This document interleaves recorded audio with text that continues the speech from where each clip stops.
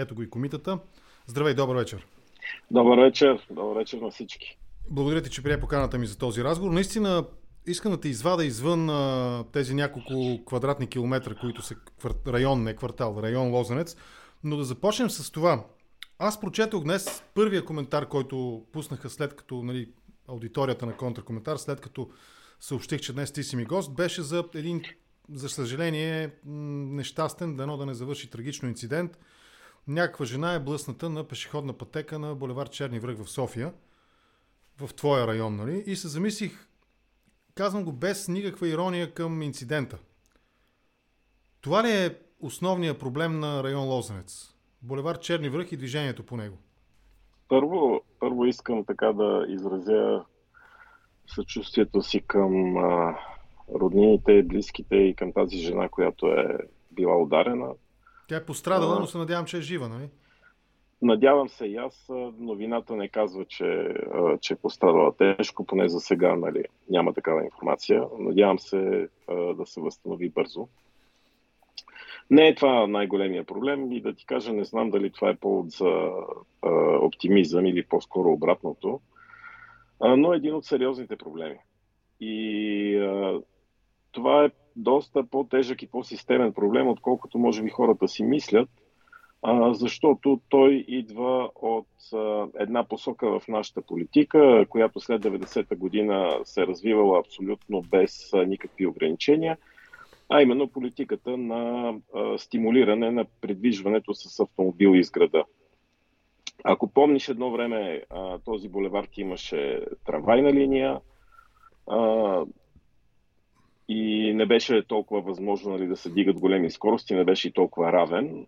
След като се построи метрото, на практика той се превърна в една писта, по която непрекъснато хора изпробват новите си хубави коли с силна газ и много рядко се съобразяват с ограниченията. Имаше много тежък инцидент преди няколко месеца, сигурно го помниш, близо до хотел Хемос, пак на същия булевард.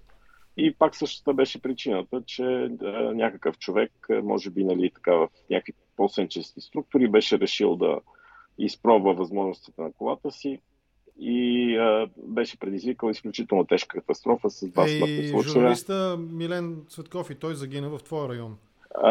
Не, обаче на друг булевард. Значи той по-скоро чакаше на светофара пред Small Paradise, точно на границата между Триадица и Лозенец, когато зад него всъщност се заби друг човек, който не се съобразяваше с светлините на светофара.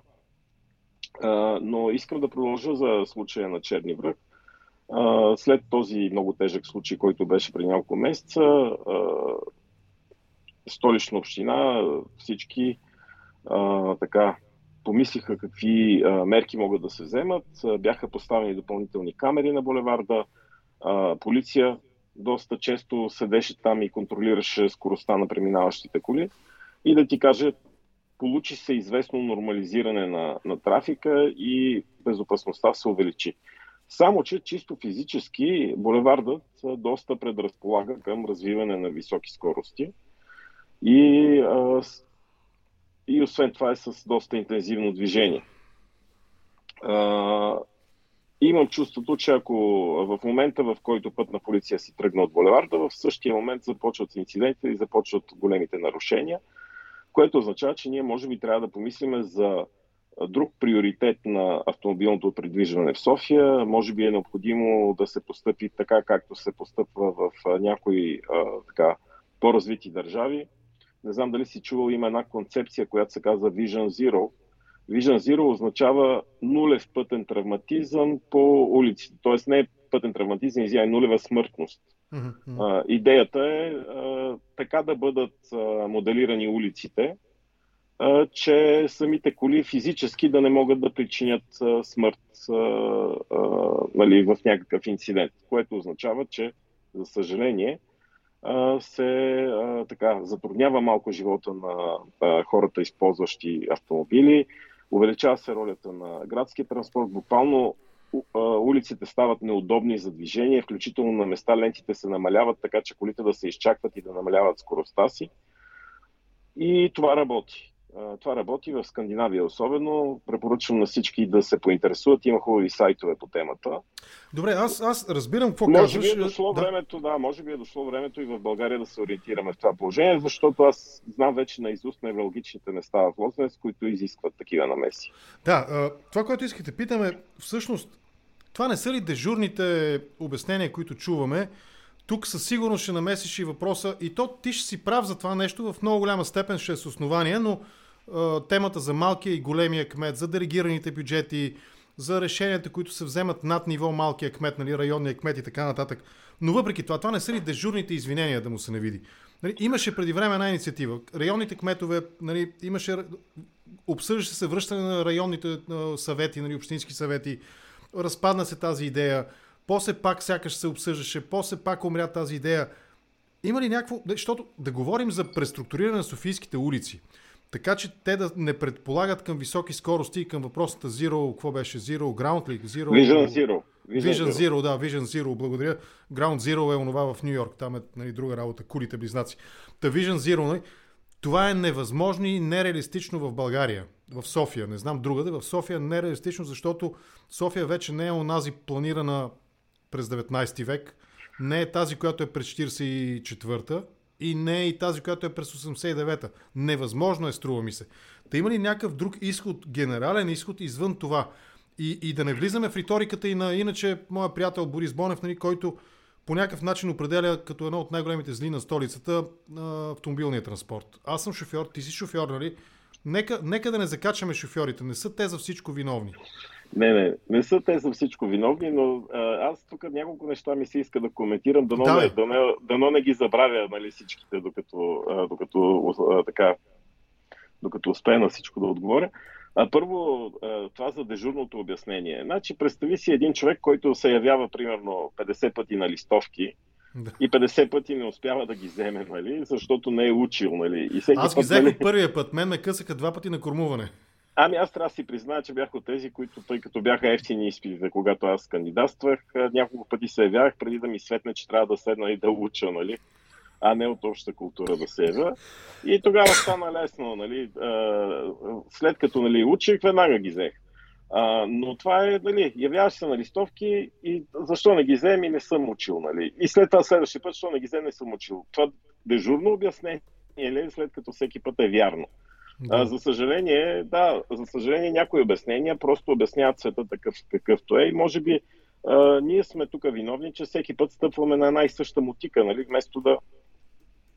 вместо да си вземем бележка и да поправим нещата. Така, иначе разговорът е много дълъг, за който ти подемаш за децентрализация на правомощия, бюджети и така нататък. Това, ако искаш да го оставим за цял друг разговор, надявам се да ни стигне времето. Иначе да, добра идея би било районните кметове, които са мажоритарно избрани, да имат повече инструменти в ръцете си, с които да помагат на хората в района, защото хората очакват, че този, за който са гласували, всъщност има реална власт да промени живота им към добро. И не очакват, примерно, че той за всяко нещо трябва да пише писмо до Столична община и да разбере сега Столична община одобрява ли това нещо и ще му даде ли пари. Нали? Така че, някои неща въобще районният кмет има доста косвено отношение, като движението по пътищата, безопасността и така нататък, където, както казва госпожа Фандъкова, районният кмет има право да предлага.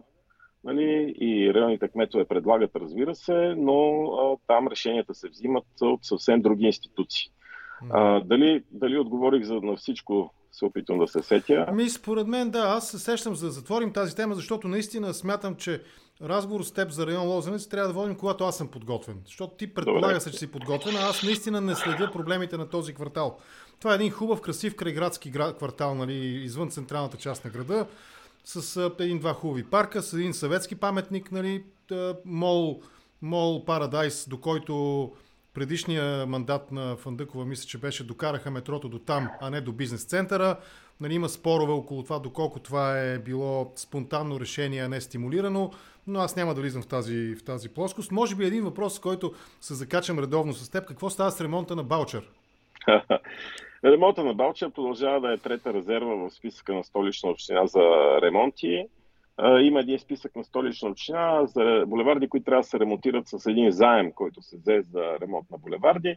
И вътре по някакви признаци Столична община беше класирала различните булеварди, които предстои да се ремонтират. Балчер беше вкаран 2020 година в резервния списък на трето място. Тоест, ако 3 други булеварда не успеят да се направят, ще дойде реда на Балчер. Аз се надявам наистина да дойде по-бързо, защото това е едно от наистина хубавите европейски изглеждащи места в столицата, които в момента са в доста жалко състояние, но бюджетите са такива, че той може да бъде единствено реализиран като част от програмата на Столична община.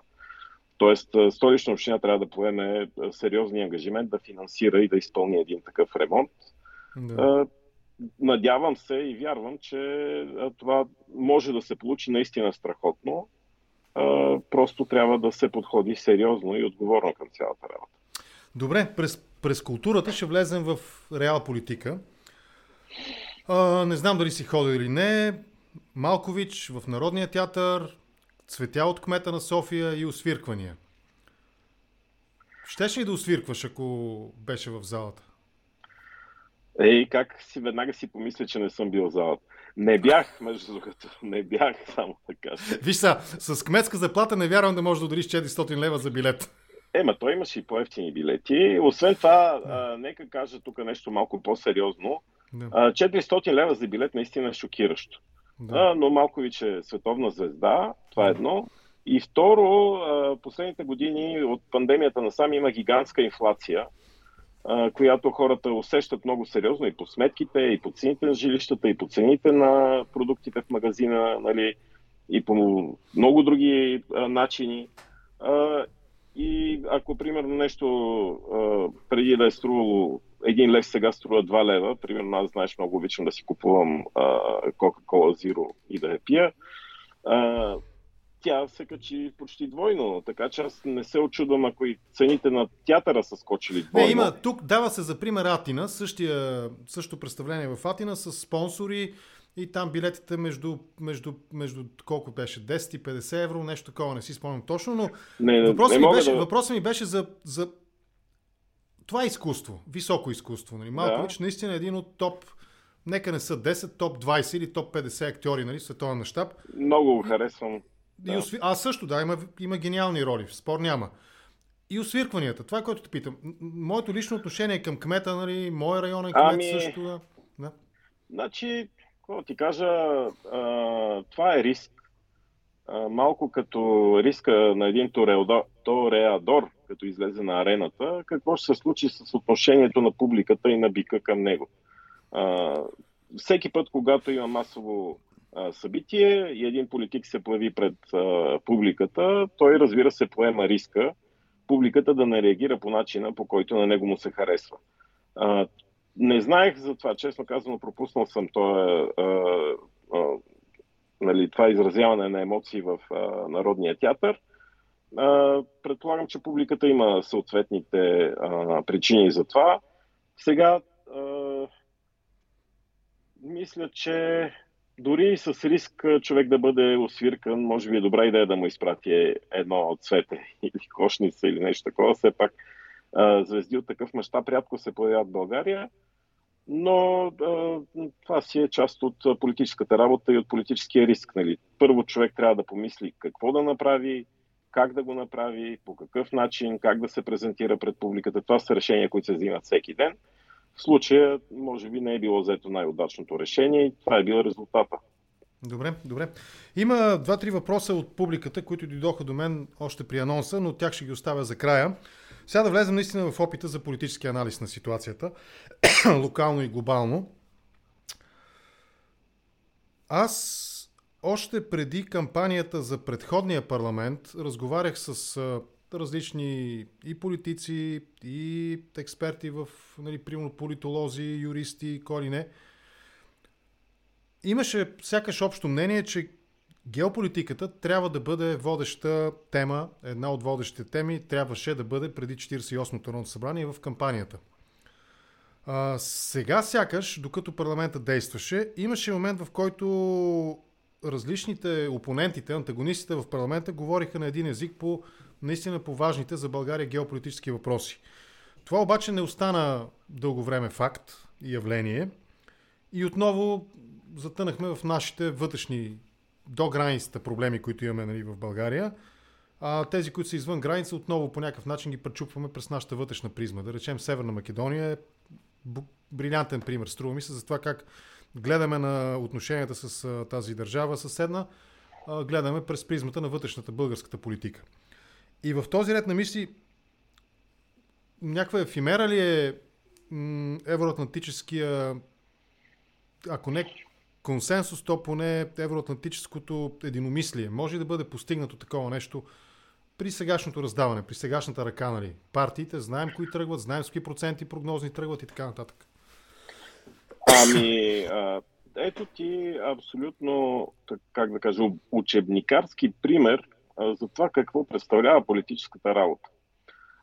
Един политик трябва да може да формира мнозинства и да върви към някаква цел, да изпълнява някаква визия. Т.е. да има някаква визия, която да представлява неговата политическа цел. Ние в България бяхме изправени през последната година пред изключително сериозни предизвикателства.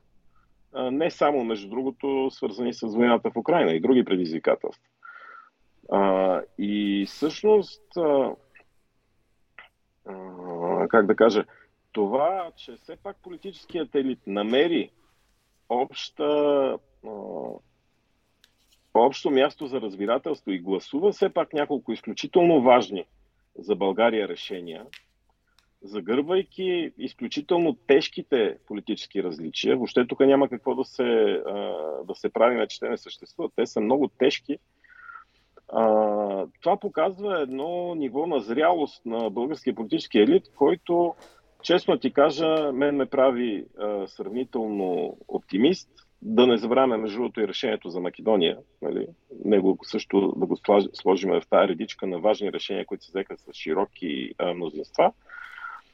Мен ме прави оптимист за бъдещето на България, защото в предните пъти, когато България е била в толкова съдбоносни моменти, примерно говоря за началото на 20 век, когато България участва първо в Балканските войни, в Балканската война, след това в Междусъюзническата, след това в Първата световна, тогава българският политически елит не успява всъщност да се справи много добре и резултатът са тежки национални катастрофи. В момента ние като че ли минахме този изпит с 3 на релси, т.е. не катастрофирахме напълно, все пак свършихме малко важна работа, да изброя позицията към Македония, решението за самолетите и решението да се изпрати оръжие в Украйна. Изключително важни исторически значения, които, между другото, малко ще ни измият очите като адекватно политическо поколение и поне мъничко ще ни доближат до това поколение от началото, така от 90-те години, което също взе много важни съдбоносни политически решения, които сериозно помръднаха държавата напред. Така че възможно е това да се случи. Сега, разбира се, как да се случи, това е много тежка политическа задача от друга страна и всъщност чакаме да видим, т.е. не точно чакаме, ами се подготвяме за изборите, които ще раздадат политическите карти и според конфигурациите в следващия парламент, разбира се, ще се опитаме да решим тези изключително важни политически въпроси, които седат пред нас. Аз наистина съжалявам, че президентът Радев на практика торпилира този процес и президентът Радев се самоизключи от решаването на тези големи национални проблеми. Той съвсем така съзнателно реши да се превърне от част от решението в част от проблема и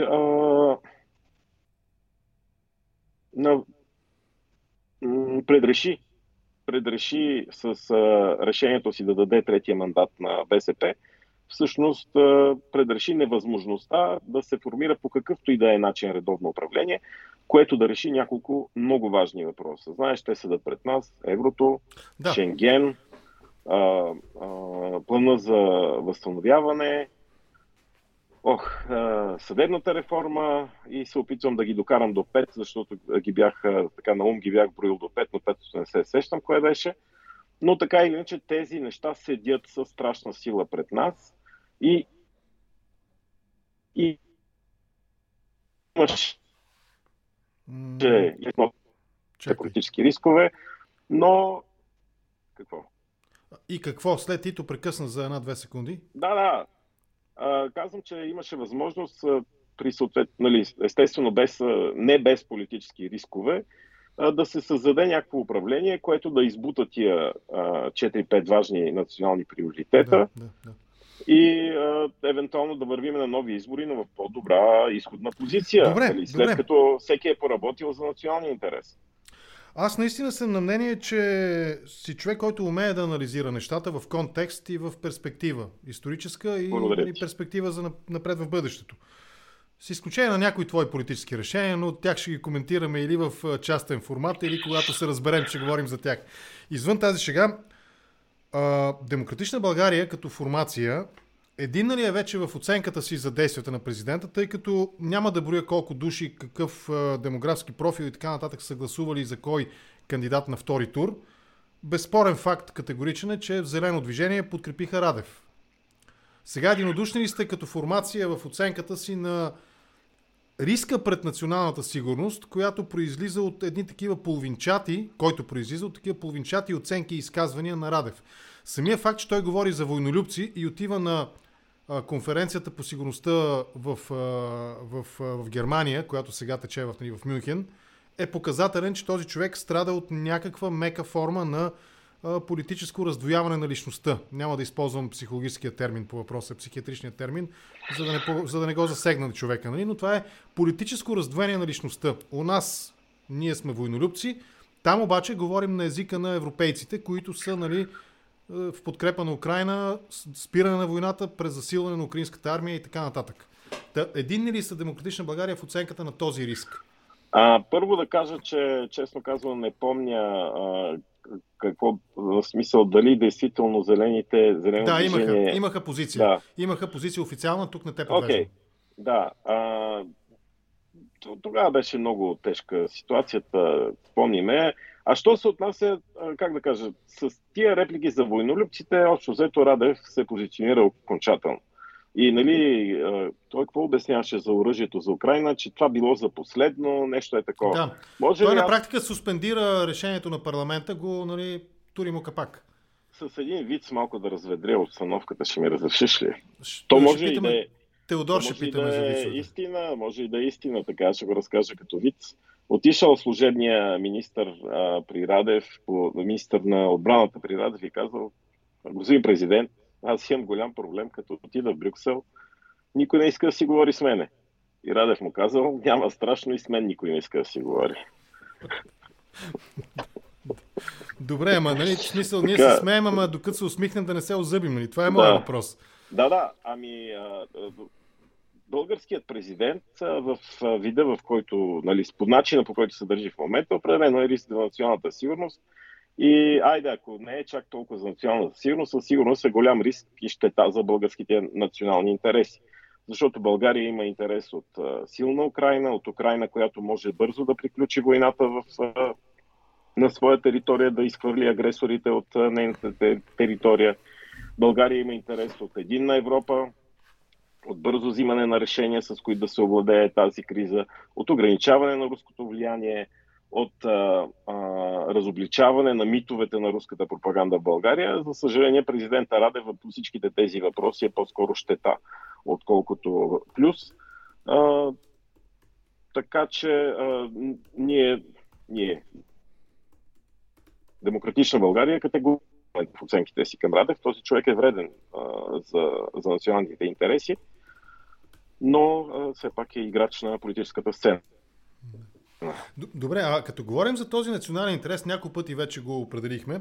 Ето сега наистина имаме сложна ситуация.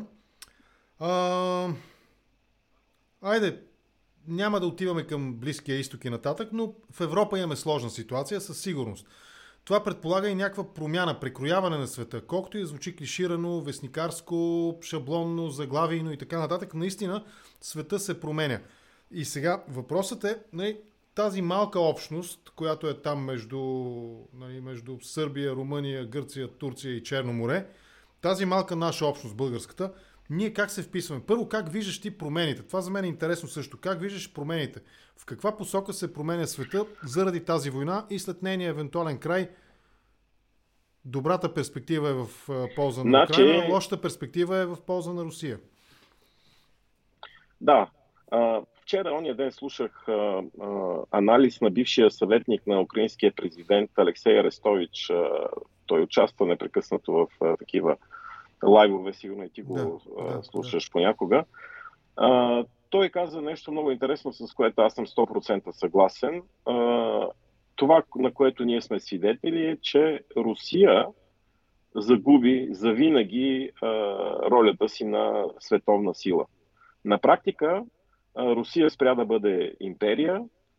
Тя ликвидира всички натрупвания от последните 300 години и така ще трябва да преживее изключително тежка криза, преди да намери себе си и своята форма на съществуване в новия свят.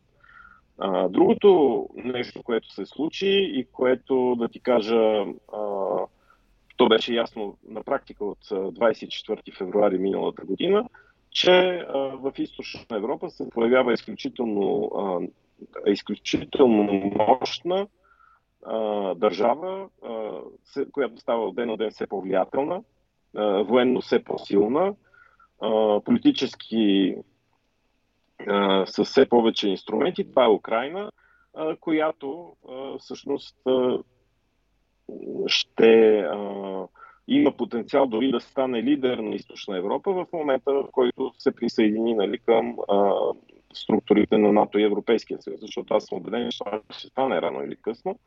И в този момент Украйна ще бъде фокуса на Източна Европа и ще бъде така, ще пренареди всъщност и силите в Европейския съюз. Тоест, ако трябва да обобщя, Русия залязва, Украйна изгрява и това ще се отрази на Европа и на целия свят. Така, покрай Украйна обаче, покрай войната на Русия в Украйна, изгряват и няколко... В смисъла на този въпрос компактно ще ги разглеждам.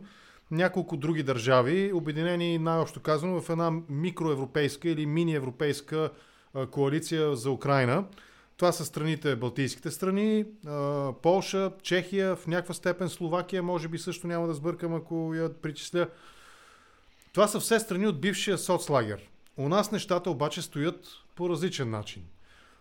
Не можем да кажем Литва, Латвия, Естония са твърдо анти-Русия, защото те са бивши републики, анексирани от Сталин, нали, и така нататък, защото Полша не е такава. Сега, те имат своята историческа обремененост, нали, тя е местена на картата най-малкото заради нацистска Германия и съветска Русия, но не са били част от СССР. Чехия, те имат също своята история, Пражка пролет и така нататък, но и ние имаме нашата история през горяните и прочее. И въпреки това, ние не сме част от тази общност. Какво означава това за нас? Първо да ти кажа една забележка техническа, започва да ти накъсва гласа, не знам това дали какво означава. Чакай, запомни ми въпроса, ще те избера пак. Запомни ми въпроса, сега ще прекъсна и ще те избера пак. Стой така.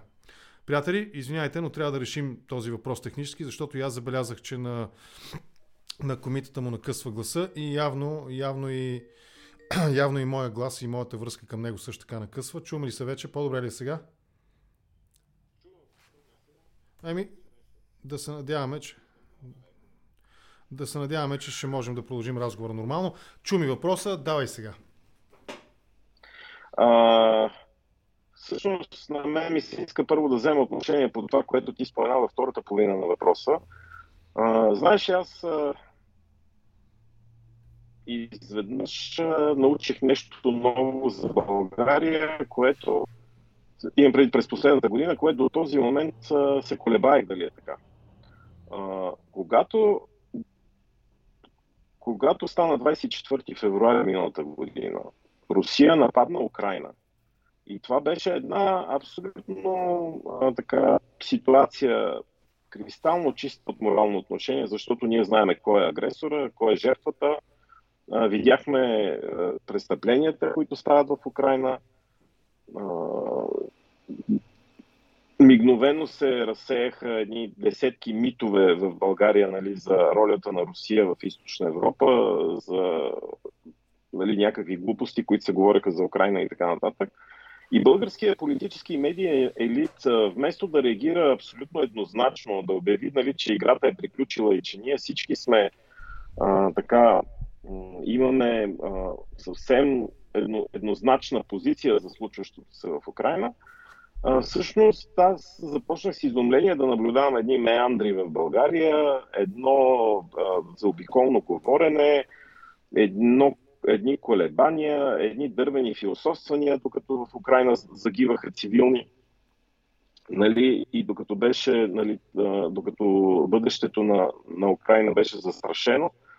И аз се плеснах по челото и си казах, ето, аз дълго време съм се чудил защо в някакви минали критични моменти в българската история, българския политически елит всъщност се постъпвал по толкова ненормален начин против българските национални интереси и стигнах до извода, че най-вероятно и тогава, както и сега, българския политически елит е бил под силното руско-имперско влияние, което е моделирало, не точно моделирало, но е влияло много на българския политически процес. Така че ние, така да се каже, се здобихме с още една задача, т.е. ние си я знаем, но за първи път тя се появи с цялата си големина и сериозност, а именно, че ние трябва да се оттърсим от това влияние, което минава през преосмисляне на нашите исторически и сегашни отношения, буквално през преравяне на целия шкаф, нали, с нашата кореспонденция, нали, и с поставянето на правилното рафче на всеки един лист от нея. Така че това е нещо и всъщност тук мога да мина към другата част от въпроса и това всъщност ни отличава от останалите източноевропейски държави, защото те, тъй като са били окупирани от Русия и някой по-дълго време, други по-кратко, всъщност са съвсем наясно какво представлява освобождението в кавички от Съветския съюз, нали, или от Русия. За съжаление не е най-приятното нещо на света. Само да ти припомня, че когато всъщност Съветския съюз е на върха на силата си и на върха на своето политическо и военно влияние, всъщност горе-долу тогава Тодор Живков предлага на Съветския съюз за България да стане следващата република. И слава Богу, Съветския съюз отказва по някакви си свои съображения. Няма така думи, които да опишат големината на това национално предателство, но ти сам виждаш всъщност разликата в политическото поведение, нали, на този тип държави и на България и на останалите източноевропейски държави. Това е една тежка национална задача, която предстои пред нас. Но и тук съм оптимист да ти кажа, защото това влияние минаваше през един основен субект в България, през Социалистическата партия, бившата комунистическа партия, която в момента определено върви към приключване на нейната вековна история. Наистина има и друг играч в България, който поддържа руските тези. Да се огранича до тук с отговора на това въпрос. Ако искаш да говорим още, кажи. Да, това, което се замисляме, виж колко интересно се получава.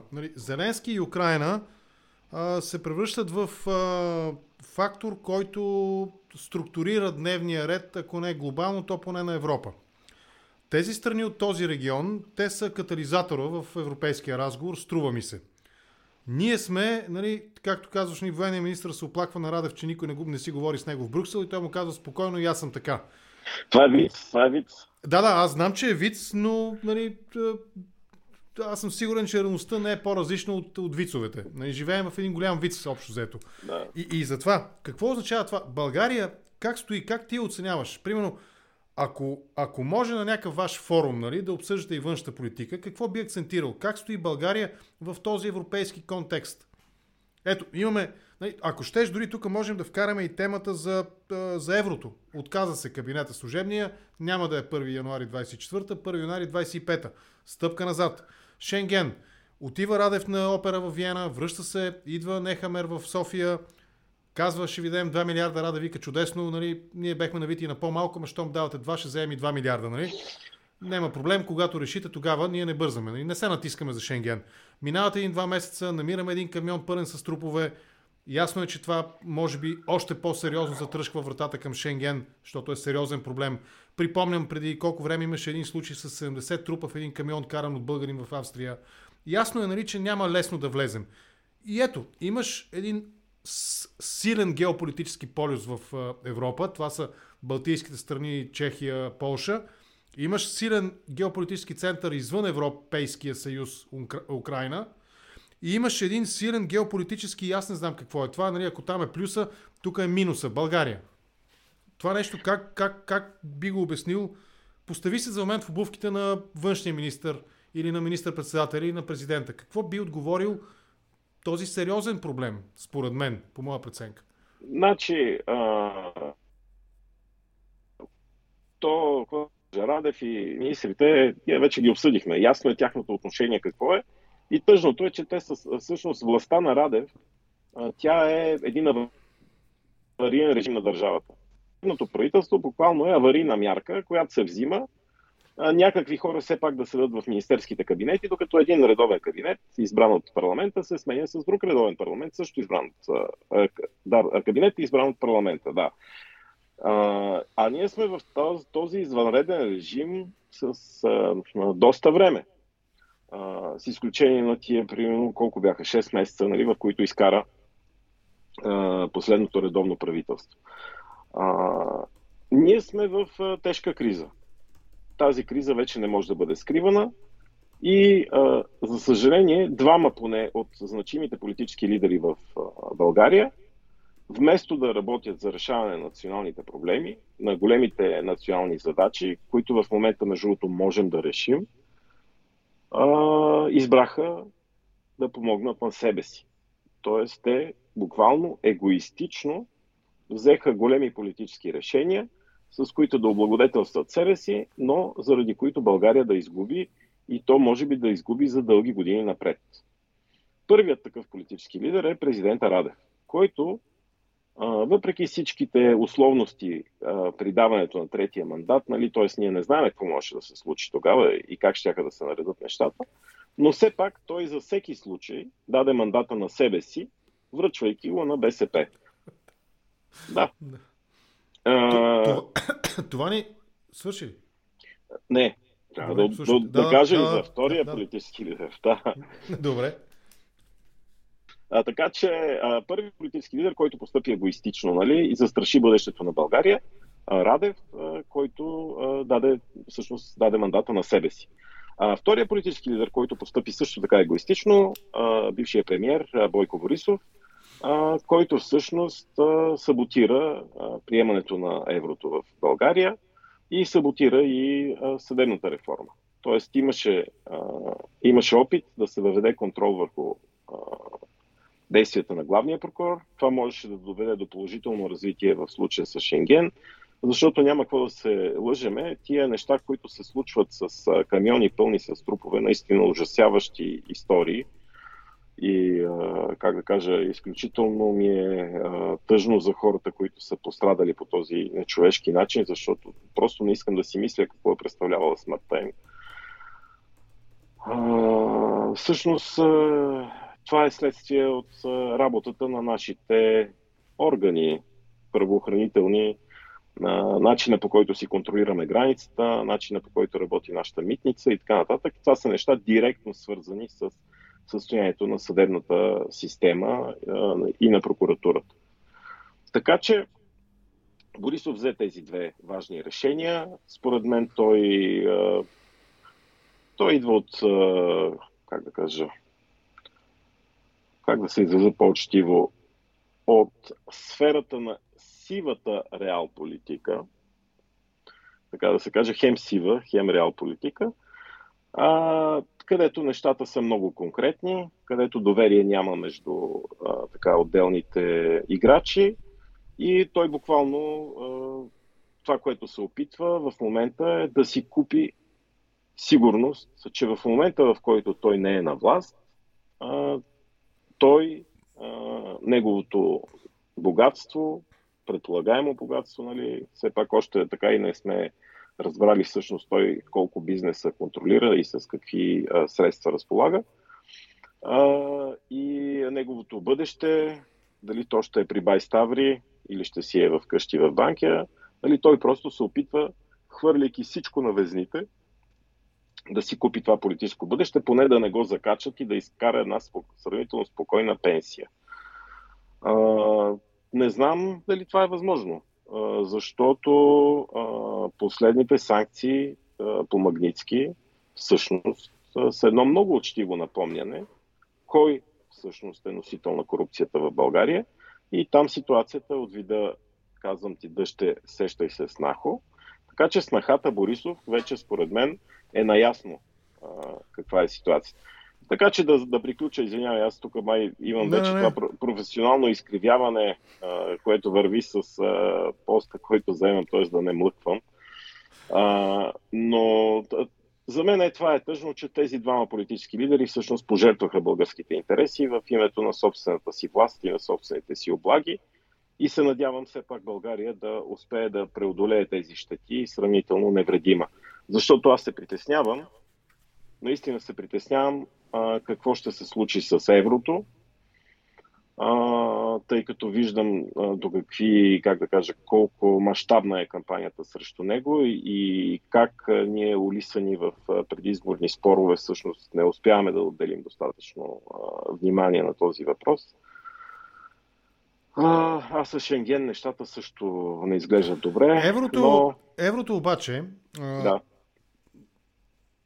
валиден аргумента, той не е само на Борисов, валиден аргумента, че въпросът не опираше само единствено до този закон за застраховането, застрахователния закон, за който не без основание се смята, че чисто лобистки интереси попречиха неговото приемане, а именно зелената карта, нали, за страховките за чужбина, което на някои фирми, част от които свързани с небезизвестния човек с прякора трактора, биха имали финансови дискомфорт. Може би не точно загуби, но нещата биха се усложнили финансово за тях. Има още няколко закона, които не бяха приети и са основателни критиките, защо парламента не ги прие. Въпреки краткия си живот, можеше да приемат част от тях. Не направиха нищо. Внесоха 2 дена преди края на практика на парламента беше внесен този проект за изменение на закона за застрахователния, което най-малкото на мен лично би ми изглеждало несериозно, особено ако знам, че ще трябва да има сериозен парламентарен дебат. Тоест, може би приоритизирането на парламента беше наистина фактора, който в голяма степен, може би не в пълна, но допринесе за това да се стигне до тази ситуация около еврозоната. Да, прав си, защото все пак искам да ти напомня колко време загуби парламента, за да буквално да съсипе български изборен процес, въвеждайки отново хартиените бюлетини. Не, наистина. Не, аз не се смея на теб, просто няма разбирам. Кому беше нужно? В сегашното си качество аз имам сериозна роля в организацията на изборния процес и искам да ти кажа, че с въвеждането на машините изведнъж нещата станаха много по-прегледни, по-лесни, с видимо по-малко измами и грешки и връщането в предишната ситуация, която буквално, знаеш ли на какво прилича? На мътната вода, в която може да се лови риба. Но това прилича ситуацията с хартиените бюлетини. Всъщност беше много тежък удар пак срещу български национални интереси и няма даже какво да да доказвам кой е участвал в тая коалиция. Чакайте сега да ги спомна кои бяха. Значи коалиция хартиена бюлетина беше ДПС, едното... БСП и ГЕРБ. Да. И същата Може би и коалиция, Възраждане, не съм сигурен. Да. Още 2 гласувания имаха, такива пак много знакови, които всъщност показаха как работят срещу интересите на България. Така че тук... Не, можеха поне да бъдат внесени тези законопроекти. Те са 4, аз няма да ги изброя, защото ще пропусна неволно един или два, но те са 4, поне за 4 се говори. Добре, обаче виж сега каква, отново влизаме в една патова ситуация. Може би най-големите антагонисти в момента са ГЕРБ и Продължаваме промяната. Демократична България са заедно с Продължаваме промяната, нали ще се явявате на избори заедно. Явор Божанков дори намери място, нали, в листа, което аз приветствам, в известен смисъл приветствам. Но въпросът ми е такъв. Борисов недвусмислено, дори вчера ли беше при Цветанка Ризова, нали, прави намеци. И се прекръсти. Прекръства се задължително. Това е част от неговото амплоа, нали? Но той направи намек, нали, за пореден път, последен, но няма да е последен със сигурност, за бъдещо евентуално взаимодействие с цел редовен кабинет и така нататък. Това реалистична перспектива ли я? Питам единствено изцяло в смисъла на това, че наистина на карта е заложена евроатлантическата ориентация на България. И наистина първата стъпка към това да се реализира кабинет, който да бъде подконтролен на парламента, а не на президента, е през това партиите, които биха действали в посока да се засилва и запазва тази евроатлантическа ориентация, в крайна сметка да излъчат кабинет, да подкрепят кабинет. Възможна перспектива ли е това? Отчитайки тази странна тройка, нали, триъгълник, ГЕРБ, ПП и ДБ. Ако ДБ през езика на лидерите му също прави някаква така намек, индикация, чувал съм го Христо какво говори, нали, господин Иванов, внимателно го слушам какво говори по въпроса, има индикация, че може с ГЕРБ при условия. Борисов казва, може с Демократична България с по-малко условия. Вероятно неговото оцеляване е някъде сред условията, но ПП и ГЕРБ са на абсолютно диаметрално противоположна позиция. И тогава резонно е въпроса кой? Ако ППДБ нямат 125 депутата, за да е сигурно, че 3-4 болни и на среща с избиратели, нали, че ще има кабинет, тогава въпросът е кой е другия? Това всъщност е въпроса за 1 милион лева, до който още не сме стигнали, така да се каже. Аз, малко се шегувам, но за съжаление нещата не са много весели. Не знам, Асене. Просто наистина и аз очаквам с интерес да видя как ще се наредят нещата в парламента и как ще се развият всъщност даването на мандатите, кой какви заявки ще направи. Това, за което ние си говорихме с тебе до сега, е ясно. България има абсолютно неотложни политически въпроси за решаване. България е в много тежка ситуация. Включително и чисто геополитически. Тоест тази война, която се води съвсем наблизо до България, тя на нас ни влияе много силно. Тя събужда едни процеси вътре в нашата страна, които имат нужда да бъдат овладяни, които имат нужда да бъдат по някакъв начин контролирани и така нататък. Това, надявам се, това, което аз всъщност се надявам е обществото, наистина до обществото да достигнат тези изключително важни въпроси, т.е. обществото да е наясно какви задачи трябва да бъдат решени, за да не се гледа като на футболен матч на случващото се в парламента. Айде сега нашите вкараха гол, айде вашите вкараха гол, нали? А наистина да е ясно всъщност какъв е залога, за да може да се търси решение. Защото политиците, тук може би за секунда ще говоря за себе си в трето лице, политиците изключително много се влияят от мнението на гражданите. И в една демокрация, в която сме ние. И когато политиците се влияят в мнението на гражданите, а мнението на гражданите е доста разбълбукано от вражеска пропаганда и от пълни глупости, говорени от различни говорители с голям обществен авторитет, избистрянето на дневния ред е въпрос от национално значение, въпрос на национална сигурност дори. И от тази гледна точка не мога да ти кажа. Наистина се надявам и медиите да бъдат на ниво, И така, видните говорители, анализатори и партиите и всички наистина да си дадем сметка какво е поставено какъв е залога и че всички трябва да работим за решаването и да ти кажа в момента, в който обществото стане наясно, че това е залога и трябва да се реши, политиците много бързо ще намерят общ език и ще стигнат до някакво съгласие. Да. Добре. Аз не исках, ама не мога. Просто няма как, сърце не трай. България, Унгария и не помня още кого поздравиха лидерите на Иран с годишнината от Ислямската революция. Петър Волгин днес в един от неговите коментари, нали, които там не помня кой беше от всичките, имаше едно хвалебствено слово нали, за Ислямската революция като противодействие на гадното американско влияние и прочее, нали, англосаксонците, разбира се, са виновни за всичко. И дума не стана естествено за съветската намеса. А пък аз веднага си припомних разговора ми с Михил Крутихин, който е бил кореспондент на ТАСС по това време и понеже го заварва Ислямската революция в Иран, той не може няколко години да се прибере и така нататък. Нали. Тоест, имам и другата гледна точка от човек, който е пряк свидетел на събитията там. Освен това, нали, е и в МГИМО преподавал и прочее. България не само на европейската политическа сцена се проваля сякаш. Този поздравителен адрес беше ли необходим изобщо до иранските там, какво беше, страшна революция, или как се казваше тяхната формация? Много е тъжно. Аз, извинявай, тук за момент се засмях, ама се зачудих. Не, то е смешно. Слушам. Зачудих се, ти като изброи България и Унгария, си викам, дали това са същите държави, през които минава турски поток, нали? И Полша, обаче за съжаление мисля, че и Полша са поздравили лидерите на ислямската... За Полша не знам. Полша, знаеш, че Полша всъщност дълго време се държа като черната овца, нали, на Европейския съюз. Дълго време със собствени амбиции. Между другото, тук има риск да се отплесна аз в малко по-такива разсъждения. Но Полша всъщност имаше амбицията да се превръща в това, в което Украйна се превръща днес.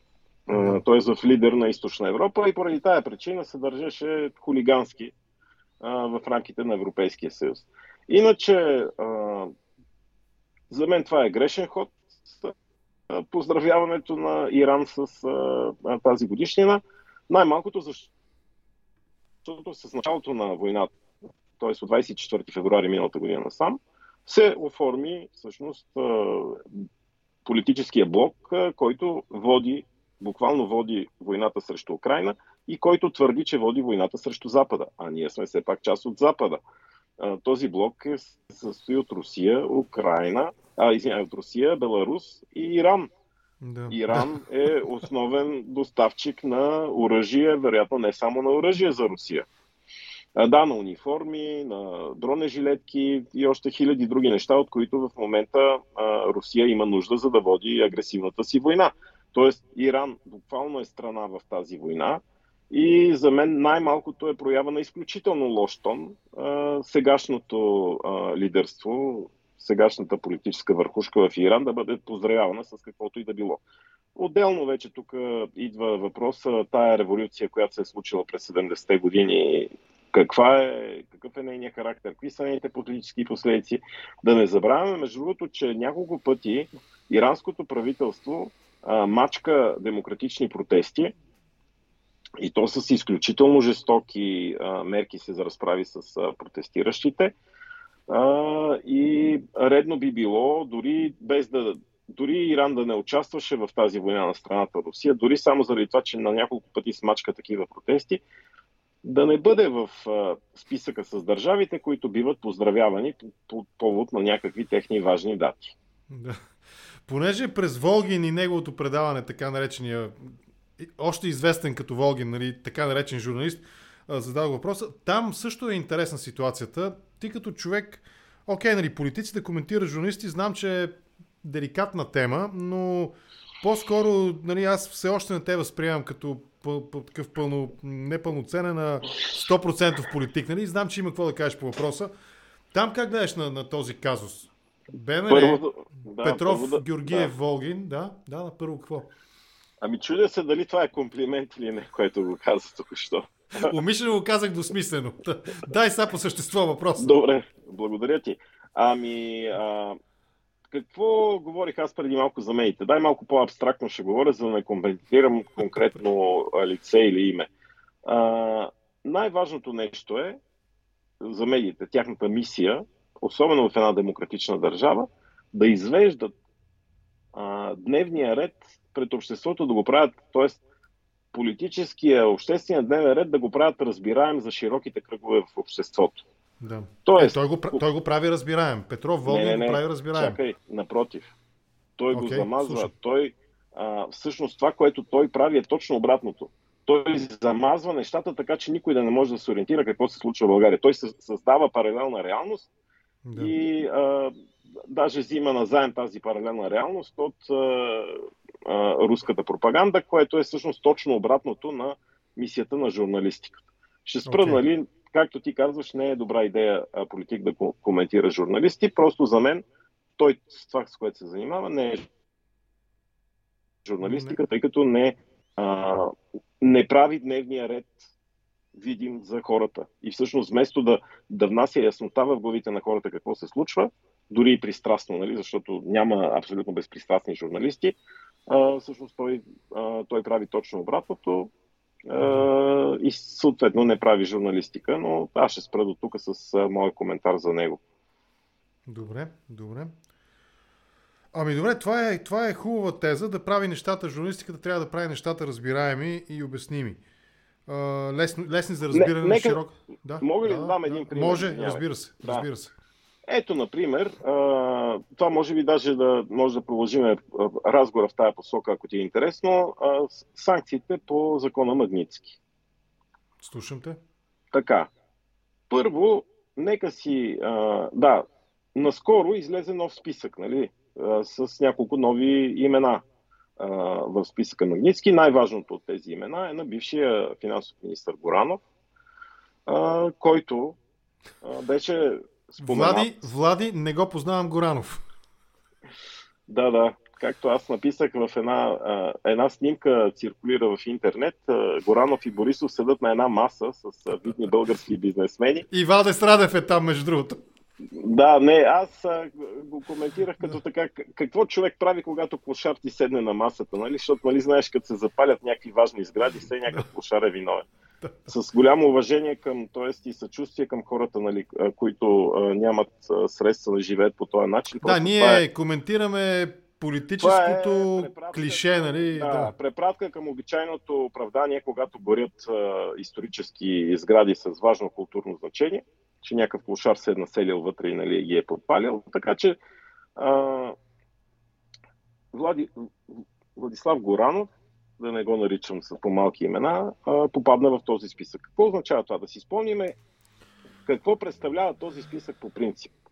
Този списък е политическо изявление на американския президент, който буквално казва: аз със своя авторитет заставам за това твърдение, че този човек е корумпиран.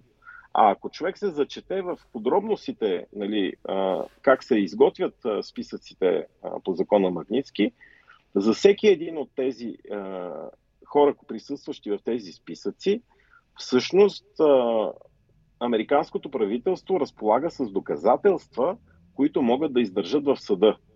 Тоест, всеки един от хората, които са попаднали в списъците Магнитски, американското правителство може да предостави доказателства на всеки съд, че този човек съответно е корумпиран.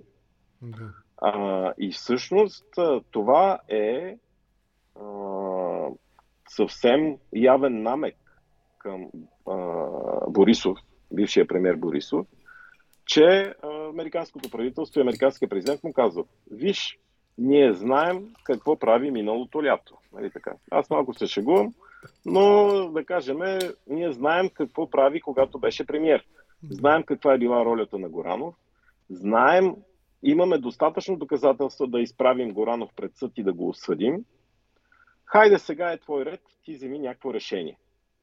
И искам да ти препоръчам едно изказване на бившия премиер Борисов в Стара Загора, може да го намериш в неговия Фейсбук профил, където той така с голяма горчивина коментира всъщност списъка Магнитски, отношението на американското правителство към него. Този Джим О'Брайан, мисля, че се казваше, който дойде в България, който е нещо като координатор по санкциите на американското правителство. И всъщност някакси Борисов не изглеждаше много радостен от цялата работа и изглежда вече е взел решение да се скрие в парламента, където може би ще е по-трудно да му бъде свален имунитета. Всъщност това може би дава отговор на въпроса. Извинявай, че пак те връщам към медиите, но аз наистина съм на мнение, че част от твоя професионален път, да го кажем така, е минал и през това да създаваш съдържание. Ние с теб, казвал съм го преди много години вече, ти тогава го движиш този проект пристрастно, след това минахме през първоначалната версия на Контракоментар в малко по-широк състав и така нататък. После ти се отдада на науката, аз се отдадох на приказването пред камера. И затова знам, че имаш отношение именно като човек, чийто професионален път минава и през това да информираш и да създаваш съдържание и информация, нали, макар и в онлайн, нали, средата, в интернет средата, но виж колко интересно се получава. Вчера наистина аз се впечатлих, защо толкова държи той да каже, ми ще взема да стана един депутат. Даже почти е накара на сила госпожа Ризова да каже, да го попитаме, ще станете ли депутат. И нали, той горе-долу разговора беше, питай ме, какво те питам? Питай ме дали ще стана депутат, нали? Ще станеш депутат? Ще стана депутат. Що ми искаш, ще стана, нали? Ще взема да стана. Нали? Горе-долу това беше разговора. Опростачвам го малко, но това беше настроението, което аз долових. И това, което казваш ти, нали, да се скрие под депутатски имунитет, дава отговор. Но в медиите, нали, виж, начинът, по който ти го обясни, дава някакъв смисъл. Нали? Обяснява го смислено. В медиите обаче сякаш отново. Ако сведеш нещата просто до това, той е корумпиран, он е разнасял куфарчета в, нали, долари, не левове в куфарчета, това излиза извън качествения анализ. Това влиза в наистина едно ниво на разговор, в което конспирологичното ниво. Нека добре. Разбираш ли ми въпроса? Слушайте, разбирам ти въпроса. Точно исках между другото абсолютно същите неща исках да завърша с тях. Значи това е моят анализ, така да се каже, на това, което се случва. Според мен това е логичният анализ. Нали? И аз, често казвам, бих искал да видя сериозни медии, които разсъждават по този начин. Тоест, че какво означават... това е публична информация. Какво означава списъка Магнитски? Наистина ли попадналите в списъка Магнитски има достатъчно доказателства за тях, които да издържат съда? Наистина ли американският президент застава с авторитета си за тези санкции? Защото има и предвид, че американският президент има политически врагове. Тоест той действа в една остро конкурентна борба и ти знаеш, че в Америка тя е особено изострена напоследък. Тоест ако Байден си позволи така неправилен ход, той веднага ще бъде използван срещу него. Тоест това въобще не е... всяка дума, която излиза от устата на американския президент, трябва да бъде достатъчно добре аргументирана, така че той да има сигурността, че всъщност че не прави политически грешки и че нещата за него се развиват в подходящия начин. И именно тази гледна точка на мен ми се иска да видя подобен анализ и дискусия дори в българските медии, която да казва така, добре, това означава и накрая да се стигне до въпроса. А какво означава това за ГЕРБ всъщност? След като толкова важен човек беше посочен изрично. Защото има и предвид, че преди да се посочи такъв човек изрично, той е бил сигурно стотина пъти изпращан по имейла, нали, с някакви или не по имейла, по съответния начин. Дипломатически канал, да. Да, по който си общуват правителствата, нали, с това. Здравейте, как сте днес? Ние тук имаме сведения за едни ваши хора, ето е папката, нали така. Така че тук предстоят важните неща и тук е моята голяма надежда в медиите да правят, но този пример, който аз ти давам е всъщност директно свързан с това какво би трябвало медиите. Примерно медиите би трябвало да ме опровергаят тотално и да кажат, не, това са пълни глупости, чакайте да ви обясним какво се случва, за да може и цялото общество да разбере. Или нали, медиите да кажат, авторитетните, сериозни медии, които разследват, да кажат, бре, и тук Дали пък така не седят нещата, но важното е това да се разкости, да се превърне в достатъчно малки смилаеми парчета, така че дори като седнеш в таксито, нали, таксиметровия шофьор да ти обясни и той да ти обясни как седат нещата и горе-долу да ги е налучкал. Знаеш ли, че аз искам тук да кажа няколко добри думи за гилдията, таксиметърджийската. Много често, когато пътувам с такси до някое телевизионно студио, си говоря с таксиджиите, защото нали, някои от тях разпознават ме. Трябва да ти призная, че аз не споделям общото схващане, че това са едни абсолютно безпросветни тъпи същества, които нищо грам не отбират от вътрешна и външна политика. Напротив, дори с тези, с които съм поспорвал деликатно, примерно по темата Русия, България, история, влияние и така нататък, дори те са били един-двама, голямо мълцинство са спрямо останалите, са били доста адекватни в своите аргументи. Нали, хора, с които да ти е интересно да спориш, а не да ти кажат, тук знаеш, американците пуснаха харпа и нали, откраднаха ни златото там, откъде беше, Челопеч ли къде беше. Нали, не са на това ниво. Моето впечатление от шофьорите, които са ме возили, дано някой от тях да слуша и да гледа и да каже, ще ти сваля 10% от цената, защото ни похвали, са хора, с които говорим на един език. И за Украйна, и за Русия, и за какво ли не. Даже от някои от тях съм слушал, някои от тях слушат на руски икономически анализи. Нали, Потапенко има един икономист, той беше и в България, мисля. Да, слушал съм го. Да. Ето такива шофьори ме возят мен. Аз не знам теб какви шофьори таксиметрови те возят, но мен ме возят. Да, те возят елитни шофьори, очевидно. Аз попадам на всякакви, абсолютно всякакви. В смисъл има хора, с които така си говориме за рок музика и сме абсолютно на една вълна. Има хора, с които се опитвам много предпазливо да им посоча проблеми в тезите, които ми излагат. Наистина най-разнообразна публика, но аз ги използвам, разбира се, като метафора за широката публика. Да. Че на широката публика наистина медиите имат тази мисия да разясняват нещата. И се надявам наистина, че вървиме в положителна посока, защото тук да използвам най-баналната метафора, може би е възможна, за кризата, която е и възможност. Все пак ние сме в тежка криза и се надявам, ако тази криза не ни убие, да ни направи по-добри и според мен ще ни направи по-добри. Добре. Говорихме малко за националния идеал, за България на бъдещето. Обаче, айде пак да се върнем към злободневните въпроси, към злобата на деня, обичам го този израз клиширан. Македония. Ти каза в началото на разговора, че имаше едно-две добри решения, сред които на предходния парламент, сред които въпроса с отношенията между България и Република Северна Македония. Обаче последва влошаване на отношенията. До степен, спорим около това наименованията на културните центрове в България и в Македония, какви са тези наименова, какви имена да бъдат.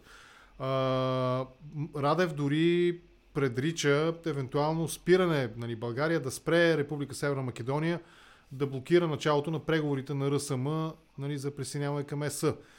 Твоята перспектива каква е? Знам, че ти си изкушен, не само изкушен, информиран, следиш македонския въпрос, да го кажа съвсем общо. Покойният Коритаров винаги ми се караше, като каже македонски въпрос. Казваше, това е много, това е термин специфичен, със специфично вътре значение и така нататък. В този смисъл обаче го ползва македонския въпрос. Там нашата политика има ли? Виждаш ли някаква перспектива? Перспектива има, разбира се, но България, докато не се оправи със себе си, няма да може да оправи отношенията си с Македония. Всичко е свързано. Това, което аз наблюдавам, е тъжно.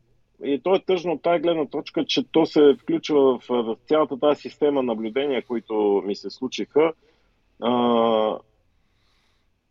за нелогичното поведение на българския политически елит и причината зад него. Това, което аз наблюдавам, тези клубове в Македония, случките около тях, това, което някои говорители в България говорят, това, което някои говорители в Македония говорят, всъщност всичко изглежда като че ли има някаква сила, която прави абсолютно всичко възможно. Застава начална стойка само и само да ни скара с хората в Македония. Коя е тази сила? Тази сила е може би на североизток от нас и се простира до Северния ледовит океан. Между Ванкувър и Владивосток. Ами сега, да не, нали, нека го кажа така. За мен това, което се случва, буквално все едно някой наистина прилага огромни усилия да разчувърка проблемните моменти между нас и между гражданите на Република Северна Македония, нека използвам официалното име, и прави всичко възможно да засили недоверието, да засили напрежението, да ни скара, смисъл, за мен и тия клубове, смисъл, някой наистина доста се е постарал да избере такива имена на българските клубове, че да ядосат там местното население. Измежду стотиците хиляди имена, които биха могли да не ги ядосат, са избрани примерно тия няколко, които биха могли да ги ядосат. Както и нали, тези ужасни инциденти с побои, с палене на врати, с чупене и така нататък, вандализъм. Моя извод е това. Да, това е конспиративна теория, т.е. аз смятам, че има някакви сили, които действат по някакъв начин. Противодействието е от двете страни да проявяваме достатъчно зрялост и мъдрост, да успокояваме горещите глави и да работим за взаимното си европейско бъдеще, защото бъдещето на Северна Македония е в Европа, бъдещето на България е в Европа и всъщност всички спорни моменти между нас ще бъдат така решени в голяма степен в момента, в който и двете държави попаднат в Европейския съюз. Обаче приложимо ли е изобщо? Логиката да се икономизират отношенията, приложима ли е? Аз съм разговарял с журналиста Николай Кръстев много пъти нали, по темата Северна Македония, Балканите и така нататък. И с него така минахме няколко пъти през темата да се икономизират отношенията. Простият пример, който давам, макар че знам, че не е идеалната метафора, вместо да пазаруват в гръцката, да пазаруват в софийската Икея северномакедонците. Ма те си пазаруват. В смисъл, ти отиди в Икея и можеш да чуеш македонска реч там. Просто да. Мисълта ми е излез от скромния мащаб на тази метафора. Скромният мащаб на тази метафора е, че Гърция седеше пред подобно предизвикателство и го реши. Тоест, гръцкият политически елит се изправи пред собствените си, пред демоните на собствените си избиратели, пред една пропаганда, която е по-стара от век, по-стара дори от българските драми с Македония, и успя да постигне политически компромис, от чието плодове сега се възползва. Ние стигнахме до половината на този път и аз смея да твърдя, че това стана тук малко политическа самореклама, с огромните усилия на нашия политически лидер Христо Иванов. Надявам се това един ден да бъде записано в учебниците. Но наистина до половината свършена работа. Наистина Ципрас имаше този шанс да го свърши в една по-спокойна политическа обстановка. Честно ти кажа, не съм сигурен, че в днешно време Ципрас или съответния гръцки министър-председател би свършил същата работа в тази напрегната обстановка, нали, когато може би има сили, които действат нали, много силно срещу всяко разбирателство на Балканите. И ето тук още веднъж да говорим за пропуснатия шанс. Имаше такъв шанс на времето, когато през 2016, кога беше Преспанския договор и когато се подписа всъщност и българския договор, кога беше някъде там, всъщност имаше шанс да се решат всички тия проблеми. Те бяха отчасти решени, отчасти избутани напред, т.е. в бъдещето. Типичният политически почерк на Бойко Борисов, между другото, не решавай проблемите, отлагай ги колкото можеш. И сега в момента плащаме политическата цена. Този политически прозорец, който беше отворен преди началото на войната в Украйна, сега е до голяма степен затворен. Сега трябва да се решат много по-тежки проблеми, за да се възстанови доверието между българи и македонци.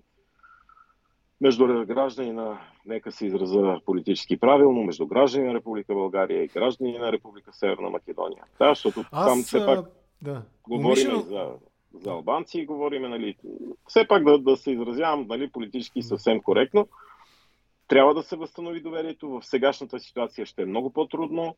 Да ти кажа, днеска някой ми прати едно клипче на един рапър има устата, е написал едно клипче за Македония. Той Спенс написа за щатите едно парче, така че няма да се очуда. Нали. Геополитическата култура на голяма част от българските рапъри за мен е незавидна, с изключение на Мишо Шамара. Устата е направила едно парче за Македония, в което така повтаря в стихотворна форма популярни български тези за така историческия и етническия характер на съседната държава. Естествено, веднага се е появил отговор от македонски рапър. Но така. Да, който какво беше казал? Не ти пречи езика ми, пречи ти е това, че аз съществувам. В смисъл отново изостряне на отношенията, напълно излишно. Ясно е, че така една тема може би ще направи парчето популярно и хората ще си го пуснат. Ама в крайна сметка, хубаво, нали, от рапъра не се изисква, нали, да бъде политик, но лошото е, че ние се намираме в такава политическа, медийна, обществена ситуация, че най-вероятно това ще бъде още един препъни камък към нашето европейско бъдеще. Да, това е, за съжаление, май тази рап обмяна на политически идеи на мен ми напомня на Жерар Пике и, как се казваше, неговата бивша съпруга. Нали? Тя направи парче за него, но аз умишлено разширих въпроса, вкарвайки някакъв икономически, нали, културен, комуникационен аспект в това нещо, защото струва ми се тогава ще бъде по-лесно да обясниш, ако можеш да обясниш, защо тези имена на клубовете са спорни. За нас те са безспорни. От българска историческа гледна точка мисля, че дори Иванче Михайлов далеч Добре. Да. Нека се опитам по друг начин да го обясня. Примерно, колега, какво не харесваш ти особено, се опитвам да се сетя, ама примерно, да знам, айде кажи си ти, за да не разкривам аз подробности от твой личен живот. Кажи ми нещо, което не харесваш, определен, примерно предмет, храна, нещо такова. Чакай сега, ти ме караш се замисля тук, какво не харесвам. Сега, аз съм толкова широко скроен човек. Аз съм вегетарианец, това е известно. Добре. И да речем, че нали, не харесвам храна с месо, примерно. Добре, ето, сега веднага само вдигни малко телефона, че леко потъна. Ще направим едно политическо упражнение. Значи ти не харесваш месо, ти си вегетарианец. Свинско със зеле, свинско със зеле не харесвам, да. Така. И си представи, че си ме поканил на рожден ден. Да. И аз решавам, че съм гениален кулинар и ти нося нещо за ядене. Идвам у вас, звъня на вратата, казвам, Асене, човек, много се радвам, че се познаваме вече толкова години, страхотен си, честит рожден ден, разцелуваме се и ти нося, човек, една бутилка червено вино и една тенджера пълна с кюфтета. Свинско-телешки кюфтета, нали? И сега ти ми кажи, дали след като го видиш този подарък, ще сметнеш, че съм ти най-добрият приятел на света. Да, за теб те ще са нещо изключително вкусно, нали? Но... Така че, защо е необходимо, ми кажи, когато искаш с някой човек да си оправиш отношенията, да използваш думи или имена, които със сигурност ще го ядосат. Кажи ми, къде е политическата логика в цялата работа? Добре, окей, разбирам. Хубаво. Не искам да те ангажирам. Утре е почивен ден дори за кметовете, но въпреки това да минем през един-два въпроса на драгите зрители.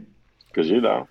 Ето един такъв въпрос. Един куп успешни, цитирам дословно, един куп успешни пиари, актьори, рекламисти, маркетолози, писатели, копирайтери, както и търговци, които всеки ден се срещат с всички разновидности на градския и селския негативен пример, нали, за част от нашите сънародници.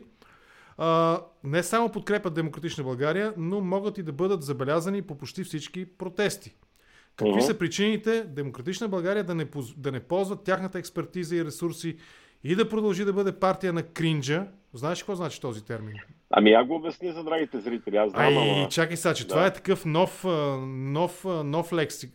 Да лексика. го кажа, Нали? ако може аз да го обясна. По всички предизборни кампании, но и извън тях. Слушам те. Защо сега? Да, слушам те, казвай. Кажи, обясни първо кринджа, да. Кринджа е да се срамуваш за нещо, което някой друг е направил, нали? Това беше. Наскоро го обсъждахме, да. Даже бях запомнил немската думичка, ама не забравих я. Мисля, че на руски му викат испански срам. Испански стыд, точно така. На руски, на немски го забравих. Ще се седа след малко, най-вероятно. Слушам. Така, сега. Тук обаче този въпрос съдържа няколко презумпции, които не е сигурно дали са верни. Дали сме наистина партия на кринджа, нали? Тоест на това нещо. Дали наистина не ни помагат много пиари. Сега, очевидно става дума за човек, който не харесва нашата публична комуникация, за което аз дълбоко съжалявам, защото наистина, когато политиците, това е една от най-важните... Подозирам, че е гласоподавател обаче на Демократична България. Възможно. Така че, как да кажа, наша задача е като политици да имаме добра публична комуникация. Това е може би най-важната задача и в случая имаме човек, който ако е наш избирател, означава, че ние нямаме към него добра публична комуникация, има нужда да я подобрим.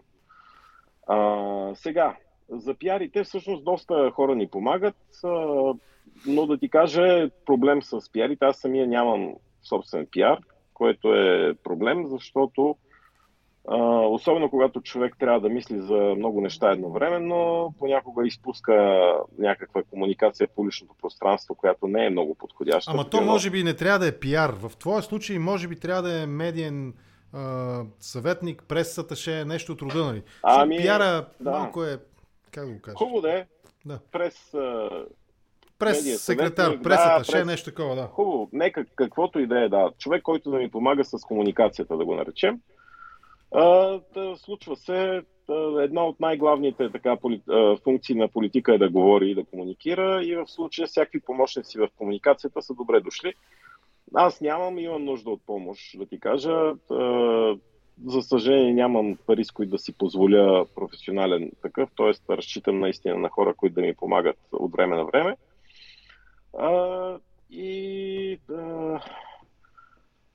Иначе, що се отнася до публичната комуникация на другите политически лица в нашата политическа сила и на коалицията като цяло, според мен горе-долу се справяме. Естествено, никога не можем да угодим на всички. Той по принцип човек никога не може да угоди на всички с поведението си. Надявам се все пак да сме адекватни. Иначе да кажа, да, приемаме помощ, да, не сме безгрешни. Който иска, нека ми пише и иска да помага. Доста хора ни помагат. И хора от нашите среди, даже може би с така добронамереността на част от тях злоупотребяваме, карайки ги да работят твърде много като доброволци, те хората си имат работа. Но да, винаги има нужда и никога не е достатъчно помощта на хора, които да ни помагат с комуникацията. Добре, той е по-дълъг въпрос и там изброява и други алтернативни опции. Нали? Страх от тези хора, че могат да изведнъж да се откроят по някакъв начин. Обикновена простотия или мързел, нали? Също ги има като термини, като възможни причини. Но... Страх няма. Другите неща, мързел много странно. В смисъл да ти кажа, живота на един политик е доста интензивен, динамичен. По принцип, какво кажи другия коментар? Какво има още там? Чакай да видя какво беше. Аз съм си ги записал. Страх, че тези хора могат да си повярват и да поискат да се занимават с политика или да засенчат някой. Загуба на средства за хора, които ще трябва да се занимават с тези дейности в Демократична България. Страх от успех, обикновена простотия, мързел. Цитирам ти дословно. Страх от успех няма. По-скоро хора не ни достигат, включително и за политическа работа. Да ти кажа, винаги е проблем, когато търсиме кандидати за някакви изборни позиции, така че не мисля, че другите наблюдения са верни, но че имаме нужда от помощ, да, и че не сме съвършени, да, съгласен съм. Добре, дай да завършим отново ще върна към геополитиката и нейното отражение в България и последния ми въпрос, този ще бъде предпоследния. Последния ми ще бъде, разбира се, за предизборната кампания и за твоята перспектива за след това? Да речем, че социолозите, твоите колеги, доктор социолог господин Павлов, се окажат прави и наистина Демократична България и Продължаваме промяната имат преднина там 1-2%, не е социологическа грешка, но и статистическа и се запази това, но това ще е последния въпрос. Предпоследния е на база на това, което обсъждахме, нали, геополитиката, страните от Балтийските страни, нали, Полша, Унгария, Полша, Чехия и така нататък, Русия, Украйна, нали, Украйна като външен фактор, тези страни като вътрешен, несигурната позиция колеблива на България. Въпросът е следния. Въпрос към Комитата. Трябва ли темата дерусификация на България да бъде част от предизборната програма на Демократична България? Ще имат ли, цитират апостола, чепките за това?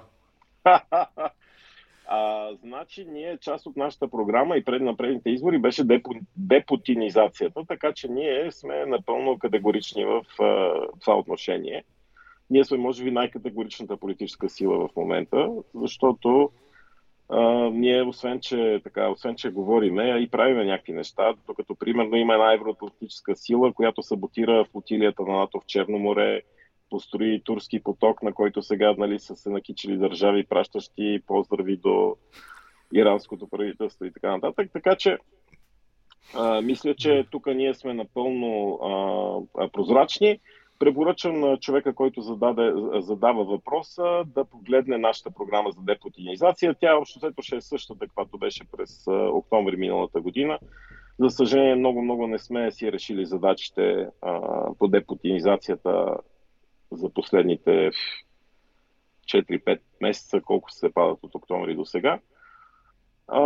Тежък въпрос и ако се сещаш, ние всъщност му отделихме страшно много време в началото на разговора, когато си говорихме за историческите предизвикателства пред България. Добре, виж обаче, аз съм съгласен, но има едно такова напълно легитимно мнение. Отново, може би съм повлиян от днешното ми час и нещо съсредоточаване върху предаването на Петров Георгиев-Волгин. Но там иначе един интересен, безспорно интересен коментатор, Влади Апостолов, мисля, че беше филмов критик и литература. Да, той направи един саркастичен коментар за една средностатистическа западна книжарница. Барнс & Нобелс, каквато и да било, нали, от този тип книжарници. Заглавията. Нали, възхвала на Обама, жена му на Обама, Байден, Камала Харис, нали, и така нататък.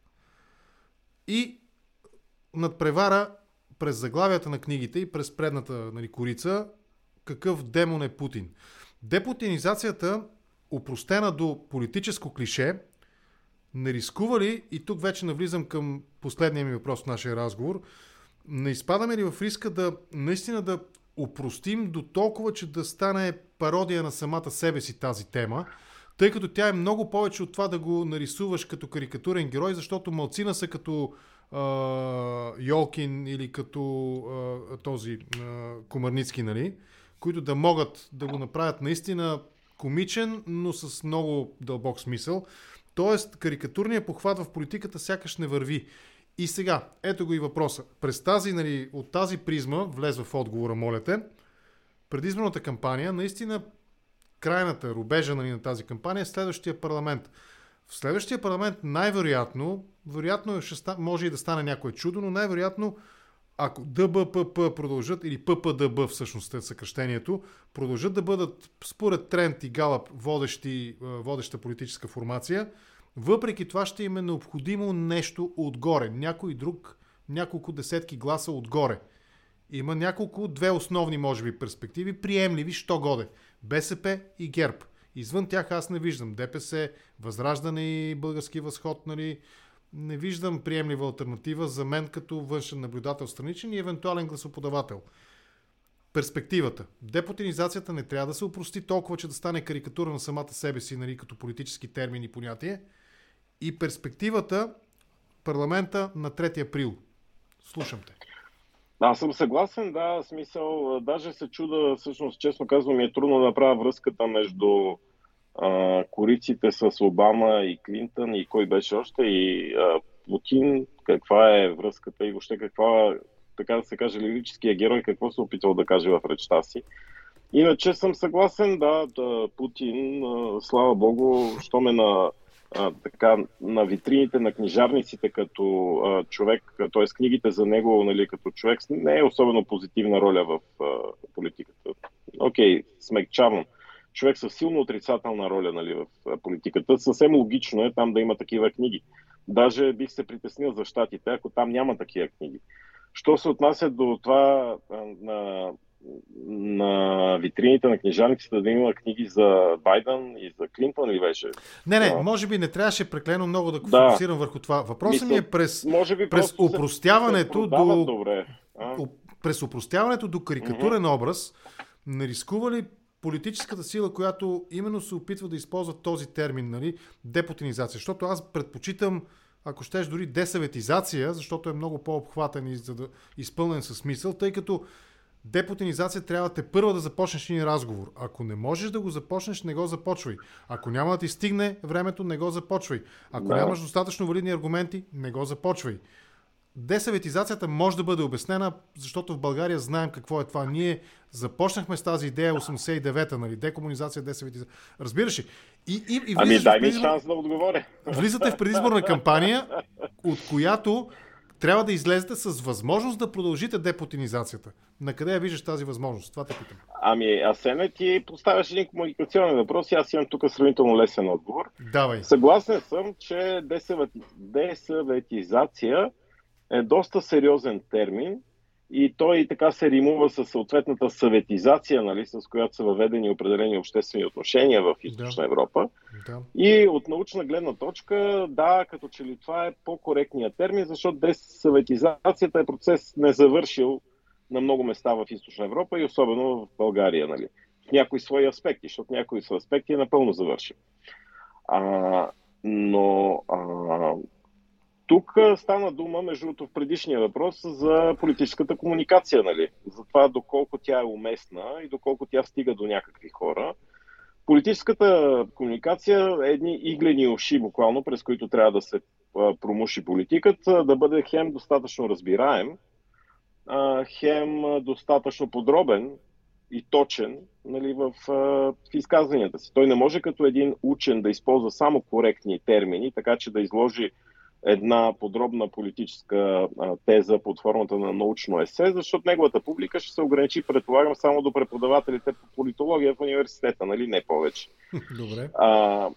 Затова политическата комуникация буквално трябва да се промуши през тези иглени уши, едновременно човек да бъде достатъчно разбираем и едновременно сега да бъде достатъчно точен. И от тази гледна точка мисля, че терминът депутинизация върши доста добра работа. Що се отнася до това, до карикатурите и до другия тип комуникация, карикатурите имат своята роля. Примерно, аз не пропускам карикатура на Комарницки, в които, нали, Путин е редовен герой, но и други така политически лица. И не смятам, че това, че съществуват гениалните карикатури на Комарницки, това по някакъв начин влошава медийната или политическата комуникация. В никакъв случай. Карикатурите имат своето място, имат своята роля и имат своята изключително важна роля като нещо, което като комуникация, която може да достигне до всеки човек. За целта се иска майстор. Ние имаме такъв майстор, великият Комарницки и още няколко подобни на него карикатуристи, доста добри. Въпросът е да има и останалата част. Тоест да можеш една политическа теза да я разкажеш както с карикатура, така и да я разкажеш с политическа реч, т.е. да излезеш буквално пред едни хора, нали, пред публика и да кажеш, чакайте да ви обясня как седат нещата. И естествено да можеш да я разкажеш през сериозен научен труд или политологическа статия и така нататък. Тоест ние можем едно и също послание с различна степен на сложност и на детайлност да го разкажем. Според мен всичките тези начини на комуникация имат своето място, както има място нашето интервю с тебе, защото ние същите неща си ги говорим, но вече под формата на интервю. Така че не знам каква е била идеята на говорещия, че има твърде много карикатури и твърде малко сериозни материали. Не знам, нямам такъв поглед върху американските книжарници. Говорещия съм аз, бе. Не. Чакай, забрави го. Влади го забрави. Аз дадох като пример, нали, за упростяването на една теза и риска тя да се превърне в гротеска, нали, в карикатура на самата себе си, защото наистина казуса успешен президент ли беше Обама, Клинтън, който да било Джордж Буш, нали, W, нали, Джуниор, не е до това как един карикатурист ще го нарисува. Много повече от това е. Карикатуриста хваща някаква моментна, нали, штрак, снима нещо и то е смешно. Ха-ха-ха, нали. Да не давам примери. Нали. Но образа на политика, който и да е той, е много повече от една карикатура, която, нали, фокусира върху някакъв даден казус. Между другото, това, което казваш, нали, може би ти можеш да обясниш по-добре. Всъщност това, което правим ние с теб, нали, то не е баш интервю, то е по-скоро един друг специфичен формат. Какъв формат е това? Именно като хора, които са го правили на времето още, нали, от пристрастно, през гневните проекта до моя, нали, автономен самостоятелен проект. В социологията се използва един термин дълбочинно интервю. Дълбочинно интервю. Добре, благодаря за оценката. Това е наистина, този е термин, то е съвсем друго нещо, но пак е така интервю, което продължава с часове. Примерно ти интервюираш даден човек с намерението наистина да достигнеш до дълбоките пластове на неговите разбирания, възгледи, емоции и така нататък. Това се нарича в социологията дълбочинно интервю. Ние с тебе правим нещо подобно. Това е формат, между другото, медиен формат, който се появи откакто има интернет комуникация. Преди това подобен формат съществува в радиостанциите, но не е толкова, не е толкова подробен, не е с такава голяма продължителност. Просто интернет медията по своята същност предразполага и не случайно, нали, в интернет този формат е доста успешен. Може би, между другото, това, което ние правим с тебе и това, което ти правиш, най-добре се нарича видеоподкаст, ако говориме за колегата Джо Роган, мисля, че е един от безспорните лидери в това отношение. За да завършим, наистина, понеже не изчерпахме и малко покрай термините да разводнихме отговор на въпроса, наистина има разлика, както отбелязва нашия внимателно слушащ зрител, между депутинизация, между десъветизация и между дерусификация. Ако десъветизацията частично, тук вече аз разсъждавам върху въпроса преди да го задам, ако десъветизацията частично е решен проблем, най-малко защото съветите не съществуват вече, ако депутинизацията ще се реши от само себе си или като външен фактор, или заради естествения ход на човешкия живот, нали, две неща са сигурни в този свят, едното от тях е смъртта, то дерусификацията е всъщност един много по-различен в известен смисъл проблем, който стои пред България. И той обхваща наистина, ако щеш, периода на нашата национално-освободителна борба, възрожденците, обхваща до 44-та периода, обхваща след 89-та периода и има различни аспекти. Проблема с дерусификацията. Този въпрос решим ли е пред България и как? Не, знаеш, този термин според мен не е много коректен.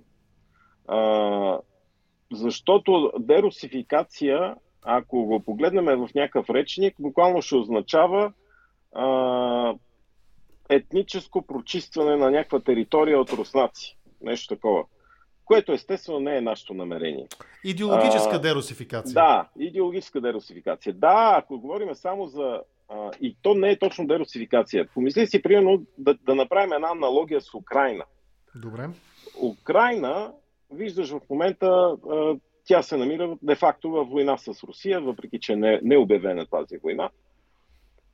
Украйна се намира в война от една страна. От друга страна, приблизително половината от украинците са рускоговорящи.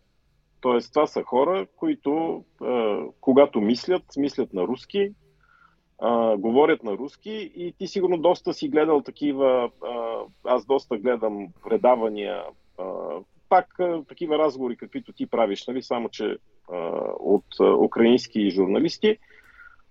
Изключително често се случва журналистът да говори на украински, да задава въпросите си, да коментира, а неговият събеседник, въпреки че също е украинец, да му отговаря на руски. Това е всекидневие. Нали? Те го правят. Там е много интересен казус, защото те го правят заради рускоязичната част, нали, заради руснаците. Интересен е. Този въпрос наистина адски интересен. Емоционално, политически, нали, исторически. Да, и от тази гледна точка сега украинците, те имат 1000 пъти повече аргументи от нас, нали, да извършат такава такъв процес на освобождаване от руското имперско влияние. Аз си мисля, че ние истинският термин все още не сме го истинския научен термин, който може да ни даде по-добра асоциация с този процес, който трябва да се проведе на освобождаване от руско влияние, без в случая да пострадат, нали, някакви културни константи, защото така или иначе ние примерно в български език има огромен пласт заемки от руския, цели професионални жаргони са доста близки в политиката, в много места. Ние сме заимствали доста неща, но той не е едностранен този процес, защото като вземеш, нали, защото ние тук си говорим за много дълги исторически процеси, като вземеш, нали, влиянието на църковно-славянския, който е бил богослужебен език в средновековна България, който се разпространил в православните държави, говорещи на славянски езици, който има огромно влияние върху руски език, който пък от своя страна е възприел доста лексика от него, понятия, които след това са се върнали част от тях в българския. Тоест, наистина говорим за изключително сложни и преплетени исторически процеси, а ние дори не сме Украйна, деца ви. Виж колко е интересно, нали? Разговаряш с човека, на когото понякога част от публиката се кара за това, че води своите предавания с руснаци или украинци на руски, нали? Без превод. Да, да посочим, че и украинските журналисти ги водят на руски все пак. Те са във война, пряка, директна война, нали? И всъщност, такъв процес на изчистване на България от руското имперско влияние трябва да има, задължително трябва да има.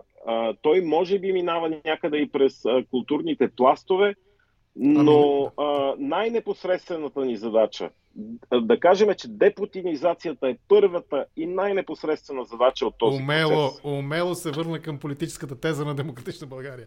Може би наистина, за да завършим, тази най-елементарната плоскост, на която можем да разсъждаваме за дерусификация, е смяна на имена на улици, градове, булеварди, площади, както продължаваме да коментира нашия зрител, които са спорни от историческа гледна точка. Нали, личности, които не са безспорни през новия исторически прочит, нали, не са безспорни в българската история.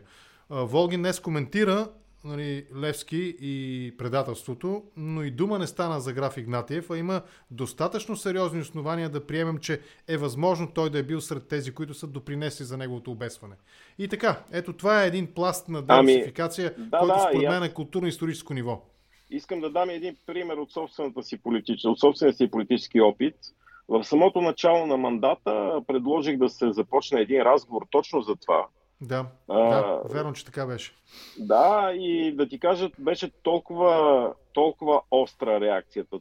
Такава буря се изви, че честно ти кажа, бях учуден, тъй като аз си мислех, че вече можем спокойно да говорим по темата. Мисля, че след като завърши войната в Украйна с победа на Украйна, защото аз дълбоко вярвам, че Украйна ще бъде победителя в тази война, Украйна освободи териториите си и имперските амбиции на Русия бъдат успокоени завинаги, тогава ще можем да проведем спокойно този разговор в България, защото аз не мисля, че ще можем да го проведем, докато на практика, докато не обясним на хората защо е толкова важно това. Тоест, ние трябва да си напишем първо домашното, да обясним на хората защо всъщност ние трябва да се отървем от имперското руско влияние. Какво означава това в България? Къде спира това имперско влияние? Откъде започва културното влияние? Защото ние така иначе се намираме близо до Русия и до Украйна и взаимното културно влияние е абсолютно... То е константа. Ние няма как да се преместиме на Иберийския полуостров, примерно, за да не го изпитваме. Нали, ние ще си бъдем на Балканския. Така че ни чака много тежък процес, необходим процес, нали, който трябва да извършиме. Да, минава през преосмислене на ролята на тези исторически личности, да, минава и през някакви такива преименувания, Да, важно е да се говори, задължително е да се говори. И този процес все някога трябва да започне и просто моята прогноза е, че той ще се развие най-добре след победата на Украйна. Това не означава, че предварително ние трябва да си мълчим, естествено. Трябва да предприеме разни стъпки. Тук, между другото, трябва и да се помисли за българските исторически дейци, всъщност за тяхното наследство. Примерно до ден днешен в долната част на булевард Драган Цанков седи една паметна плоча, в която най-важното качество на Драган Цанков, което е посочено, е русофил, което мен наистина ме изумява. Ако човек е запознат с житието-битието на Драган Цанков, по-скоро ще открие, че неговото политическо поведение е много прилично на това на премиера Борисов. Така че... той е, мисля, че първия, за когото термина рубладже е използван в българската политика. Дай да не влизаме, че вече скоро ще започне третия част от нашия разговор. Има място за тези разговори. Деца вика История БГ и подобни предавания получават материал за години, може би за десетки години напред. И този разговор предстои. И все пак да кажа, че ние като политическа сила и аз поставяме депутинизацията като един от важните ни политически приоритети. Окей. Доколкото разбирам, в духа на разговора за кампанията, предизборната район Лозенец няма да прави пресрочни кметски избори, защото представи си каква сложна ситуация. Едни кметски избори преди редовните кметски избори за 2-3 месеца. Нека ти кажа моя егоистичен интерес. Моя егоистичен интерес е да няма толкова често избори, защото тия избори през няколко месеца цялата районна администрация се занимава с организация на секции, с разнасяне на машини, с колене. Хората буквално изоставят другите си задачи, за да се занимават с избори. Моят така личен малък интерес е тези избори да са по-нарядко, но каквото е необходимо, за да протече качествен демократичен процес, ние ще го направиме. За да се промени към България към по-добро, ние ще го направим, ще изпълним задълженията и аз в крайна сметка очаквам, че нещата ще завършат добре. Благодаря ти за този разговор. Константин Павлов, Комитата, мой приятел, кмет на Лозенец и човек, с когото се опитахме да анализираме, той да анализира, пък аз да го предразположа към анализ с моите въпроси за бежки, намеци и прочее, международната ситуация, международното положение и мястото на България в цялата тази сложна ситуация, в която живеем. Благодаря ти, наистина беше ми изключително интересно да те слушам. Благодаря аз за поканата. Доскоро няма да ти пожелавам успех, защото няма си в листи. Това беше смисъл на моя въпрос последния. Няма да съм в листи. Успех, между другото, в Г8. Аз, за съжаление, няма да мога да дойда. Ангажиран съм, но много ми се идваше. Благодаря ти. С теб по-натам имам идеи, аз ти ги споменах, може би ще направим нещо след това, но така или иначе това е въпрос на уговорка предварителна и планиране. Благодаря ти. Комитата в Контракоментар аналитично. Лека вечер.